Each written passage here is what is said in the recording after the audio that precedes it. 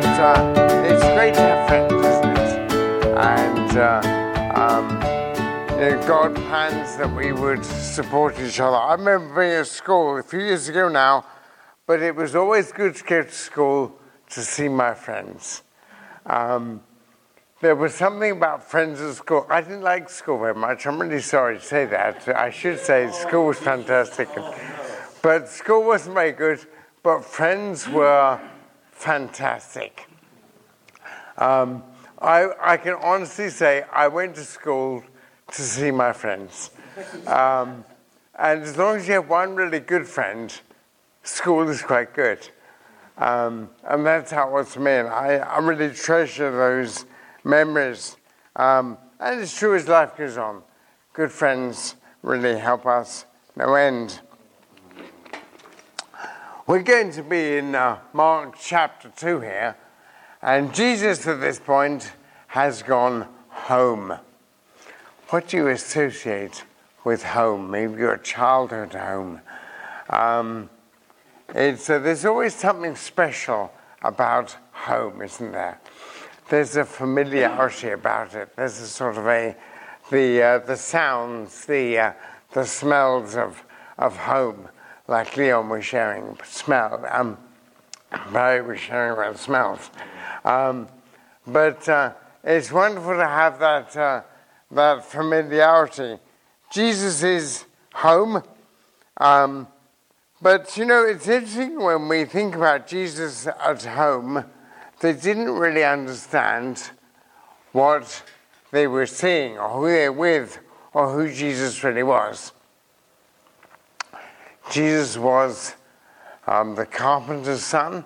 He was, there are many things about him, but it's easy to miss how amazing Jesus was in that environment.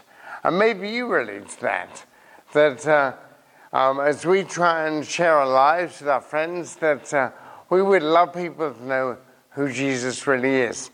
People often view Jesus as this dim and distant character from the past, whereas as a Christian, it's something that is really special to you. Our children, Ben and Alice, I remember them as young children wanting to share with them about God. And we used to pray, Shiv and I used to pray no end, that God would be real to them. And it was a wonderful thing when they were baptized. In fact, they became Christians 10 and 9 years ago, so a long time ago. But it's wonderful when something that means a lot to you becomes real to someone else. And we would share a lot with them, but somehow it's something about God calling them. God calls our children, doesn't he? Mark chapter 2 and verse 1. A few days later, when Jesus again entered Capernaum, the people heard that he had come home. They gathered in such large numbers that there was no room left, even outside the house, and he preached the word to them. Some men came, bringing to him a paralyzed man, carried by 4 of them.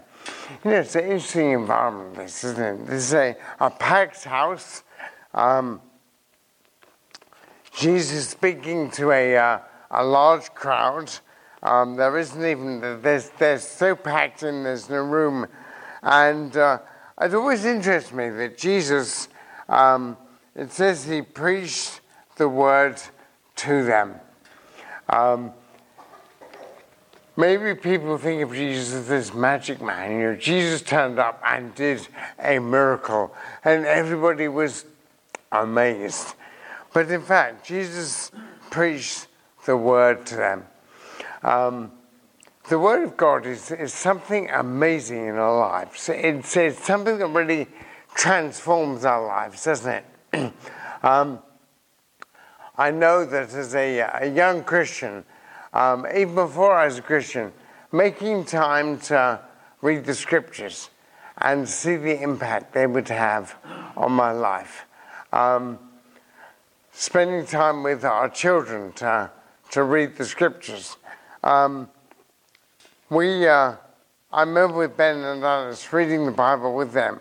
It wasn't they became Christians and they somehow had their quiet times all by themselves, but continuing to read with them and share with them and talk with them. And even to this day, it's something very special just to share the scriptures with our friends or share with our neighbors or our family. Jesus was excited here about the Word of God. So the obvious question for us is, or a reminder for us, is that the Word of God is something really worth making time for in our lives. Early in the morning, late in the evening, just making that a priority. Jesus shares the Word. And it's amazing how it changes our lives, isn't it? I know for me as a young person, just being able to pray and ask God for help and support during times when I didn't feel very confident. I remember at university failing my exams. Alice just passed her fourth year exams. Well done, Alice. I failed my fourth year exams. I failed many things in my life. English language was my biggest challenge. Does anybody struggle with English or maths? You know, really basic subject. I failed English language, maths. How many times do you fail maths? I never failed it, I just struggled. Really? I failed English language. I passed it on the fourth occasion. But you know when you have something like that, it really reminds you just how inadequate you are. I remember having extra English lessons. I hope you never have to have extra English lessons. With a lady called Mrs. Bundle, I hated extra English lessons. It was terrible. But you know, it's great at times when we do feel so inadequate to be able to pray to God and to get encouragement from the Word. So anyway, here they are, and in verse 3 it says, some men came bringing with them a paralyzed man carried by four of them. Since they could not get him to Jesus because of the crowd, they made an opening in the roof above Jesus by digging through it. This is a very interesting bit of digging here, isn't it? Digging through the roof. You know, I don't know what it would take to go through this roof, but I imagine it would take something more than a few shovels. But imagine what it was like being there with Jesus. Jesus speaking to this packed room, and suddenly a hole appears. Maybe a lump of soil drops to the ground, and you get a bit distracted, wouldn't you? You wouldn't look at Jesus or would look at the ceiling, and then this hole gets bigger and bigger, and this man appears. And in verse 5 it says, when Jesus saw their faith, he said to the paralyzed man, son, your sins are forgiven. Now some teachers of the law were sitting there thinking to themselves, why does this fellow talk like this? He is blaspheming. Why? Can God forgive sins? Sorry, who can forgive sins but God alone? Now you understand why English was such a problem. Does anybody really hate reading in public? When you fail English language 4 times, you hate reading in public. So even reading in public is a miracle. So there was a God, which is wonderful. When Jesus saw their faith, he said to the paralyzed man, son, your sins are forgiven. You know, it's interesting here what really matters in a situation. If we were to see a paralyzed man raised down or lowered down in front of us, we think Jesus, I'm so glad you're here. You're going to heal this paralyzed man. When we think about our own lives, it's very tempting to think that the most important things to us are physical things. If I was to go around and say, what are you really concerned about? You might say passing English language, or you might say having enough money, or you might say job security, or you might say health. For me, my health is a real challenge. It's good for me in some ways because it makes me realize how much I need God, and how when you have a health challenge, if you have a health challenge, you know this, but before you have a health challenge, you think that everybody's fine. When you have a health challenge, you realize actually there's lots of people who really battle with their health. But it's interesting that Jesus doesn't say to this man, look, I'm so glad you're here, I'm going to heal you. He says, your sins are forgiven. You know, as I stand here, or as I think about myself, it's very easy for me to think, I wish I didn't have my health challenges. I've been to the doctors and lots of doctors, and the furthest I've got with my health is that I'm unlucky. Do you ever wish you could get a diagnosis? I've said to the doctors, you know, well, how did this happen? You know, what is this? Why me? Why have I got this? And the closest I've got is, well, you're unlucky. You know, and they've given it some right. They told me what it isn't. They told me it's not multiple sclerosis, it's not Parkinson's, it's not this, it's not that. But sometimes with our health, we feel like, I wish I really knew what the issue was. That's the really important thing for me in my life. But Jesus doesn't say that. He says your sins are forgiven. You know, what are you most worried about in your life today? It's interesting to think about that and to think that even more important than that is our sin. Our sin is even more important than our most serious health problem, life problem, financial situation, that actually our sin is even more significant than that. You know, it's very easy to think that, you know, our sin is just, well, everybody has this and everybody has that. But actually our sin separates us from God. And that's why it's so important. And the wonderful thing about getting our sins forgiven is there is no separation between us and God. So, you know, one point just to make today is that the most important thing in our life is being right with God. That's more important than anything else. It's even more important than your health challenges, or more important than whatever your situation is. The most important thing for you and me is to be right with God. You know how wonderful that is, to be right with God. If you're a Christian today, to be right with God is such an amazing privilege. Maybe it's something you think about, you know, do I want to be a Christian? Do I want to get right with God? Just to get that wall of sin removed, that barrier removed, is a wonderful thing. Anyway, Jesus has his critics. And in verse 6 it says, some of the teachers of the law, that they were sitting there thinking to themselves, why does this fellow talk? Why does this Jesus? You know, to them, Jesus, he was a carpenter. They knew his family. They knew his dad, Joseph, he was a carpenter. They knew that Jesus maybe had done carpentry work for them. Who is this guy who says that, you know, that he can forgive sins? Only God can forgive sins. You know, sometimes until we really make time to really get to know Jesus, we can fall into the same trap. who after all is this Jesus?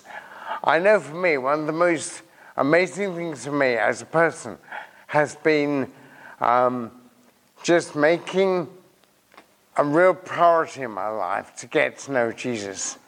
And it's not something that was very easy for me.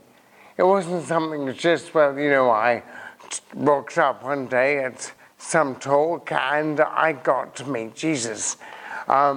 It was something that I had to give time and priority to. And I would encourage us just to make time to pray. I think as I look back, one of the most beautiful things for me is that in my mind then, if God was there, then God would find me. I always think these days that we take one step towards God, God takes 3 steps towards us, which is really encouraging. So making time to get to know God, making time to pray, making time to read, making time to talk, questions and challenges that we have. Immediately, Jesus knew in his spirit that this is what they were thinking. And he said to them, "Why are you thinking these things? Which is easier, to say to this paralyzed man, your sins are forgiven, or to say, get up, take your mat and walk? But I want you to know that the Son of Man has authority on earth to forgive sins." So he said to the man, "I tell you, get up, take your mat, and go home." Can you imagine the atmosphere?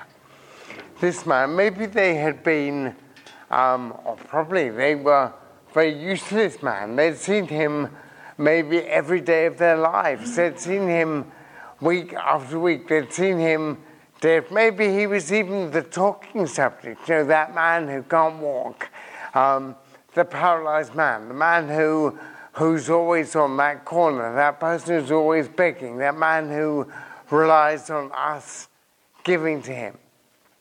And suddenly, the same man gets up and walks, picks up his mat and walks. I mean, it would be stunning, wouldn't it? Totally stunning. And Jesus says, well, which is easier, or if you like, which is more important, to say this man, get up and walk home, or your sins are forgiven? Jesus is reminding us that our sins are that important. It's tempting to think that what really matters is this man's health. But Jesus is saying what really matters is this man's spiritual health. So think about that for your own life. What really matters for you is your spiritual health, not just your physical health. So anyway, Jesus sends him on his way.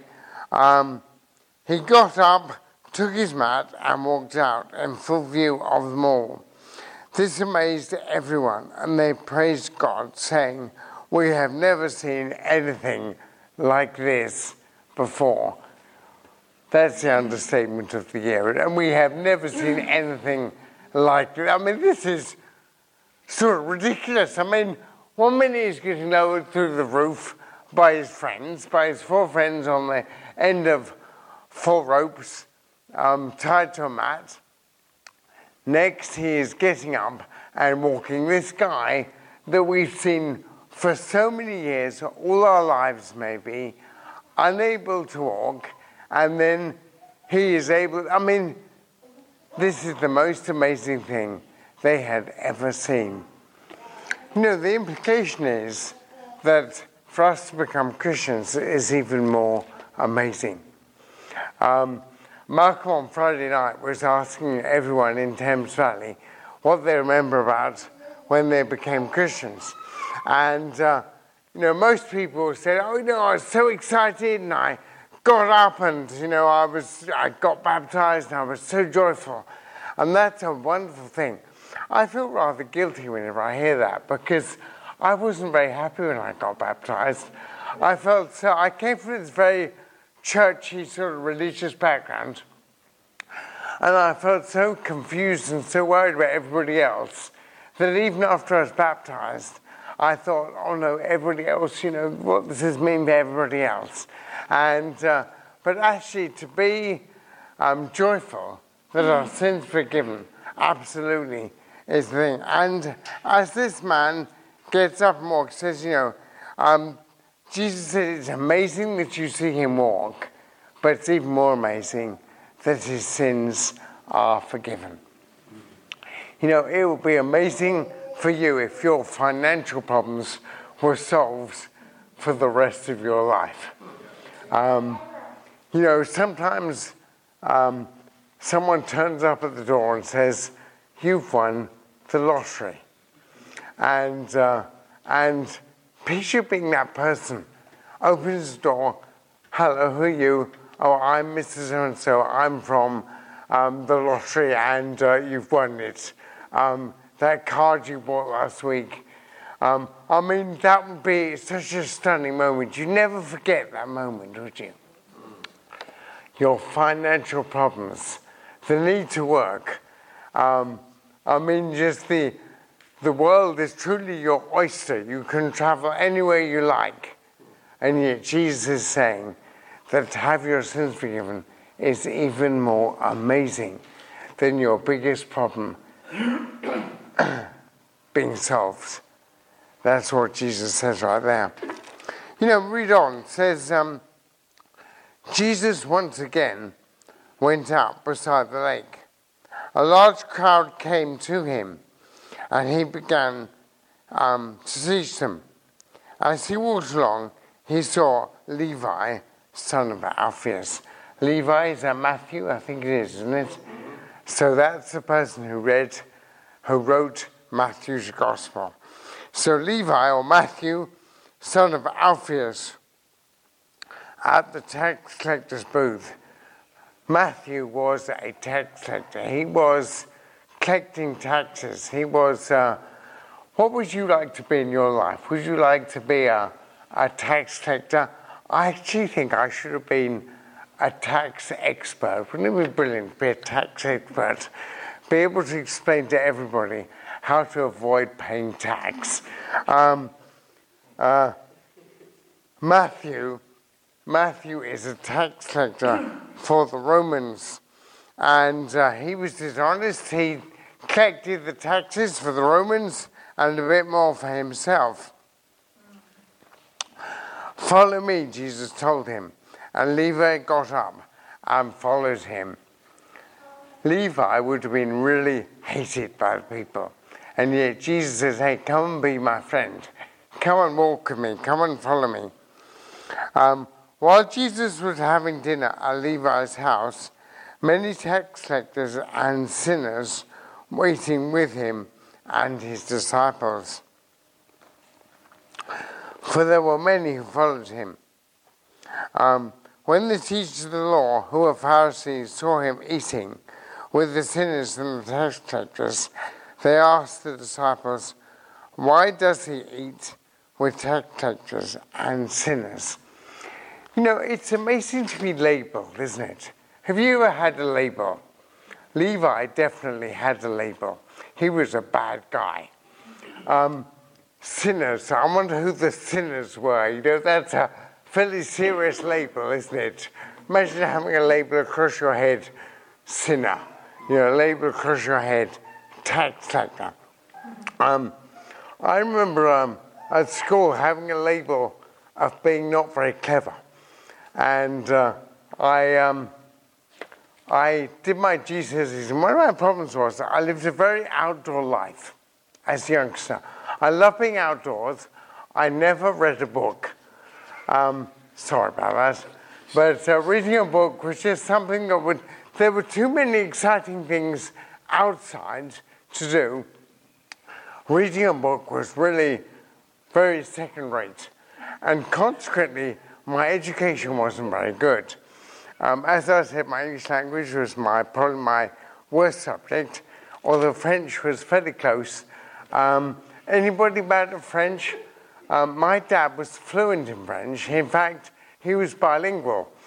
And he used to send me to school to speak French to the French teacher. And the French teacher would say to me, your dad really he's really good at French, isn't he? And I was terrible. I mean, I was the worst. I took my GCSE in French and got a U. U stands for unclassified. It's somewhere between 0 and 12%. My brother also took French. He got a U as well. He retook it and got another U. So I didn't retake my French GCSE.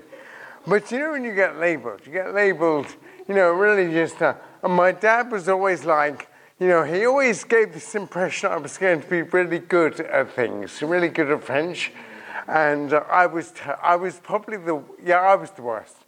I was the worst in the class of French. But being labelled is always it's not a very pleasant thing to be, is it? This man here is labelled. Even when I got my A-level results, I got very good A-levels, which really surprised my school.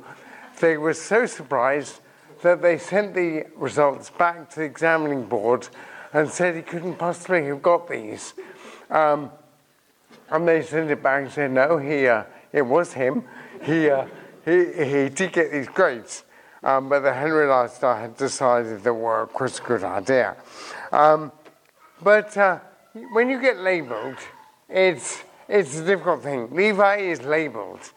He's labelled as a sinner, as a tax collector. The guy who hangs out with tax collectors. What did he just? Well, he just one very simple thing, and that is that nobody is too far from the grace of God. No, it's not impossible for anybody to get right with God. The fact that Levi could get right with God, people thought that was impossible because he was such a bad sinner. Nobody is such a bad sinner that they can't get right with God. But the Pharisees, the good guys, I remember these are good people, they think, oh, Jesus, did you realize who these bad guys are? On hearing this, Jesus said to them, it's not the healthy who need a doctor, but the sick. I have come to call the righteous. I have not come to call the righteous, but sinners. What's the lesson for us? Well, the important thing for us is to see ourselves comfortably as sinners. It's okay to be a sinner. It's all right. To the Pharisees, it's not all right.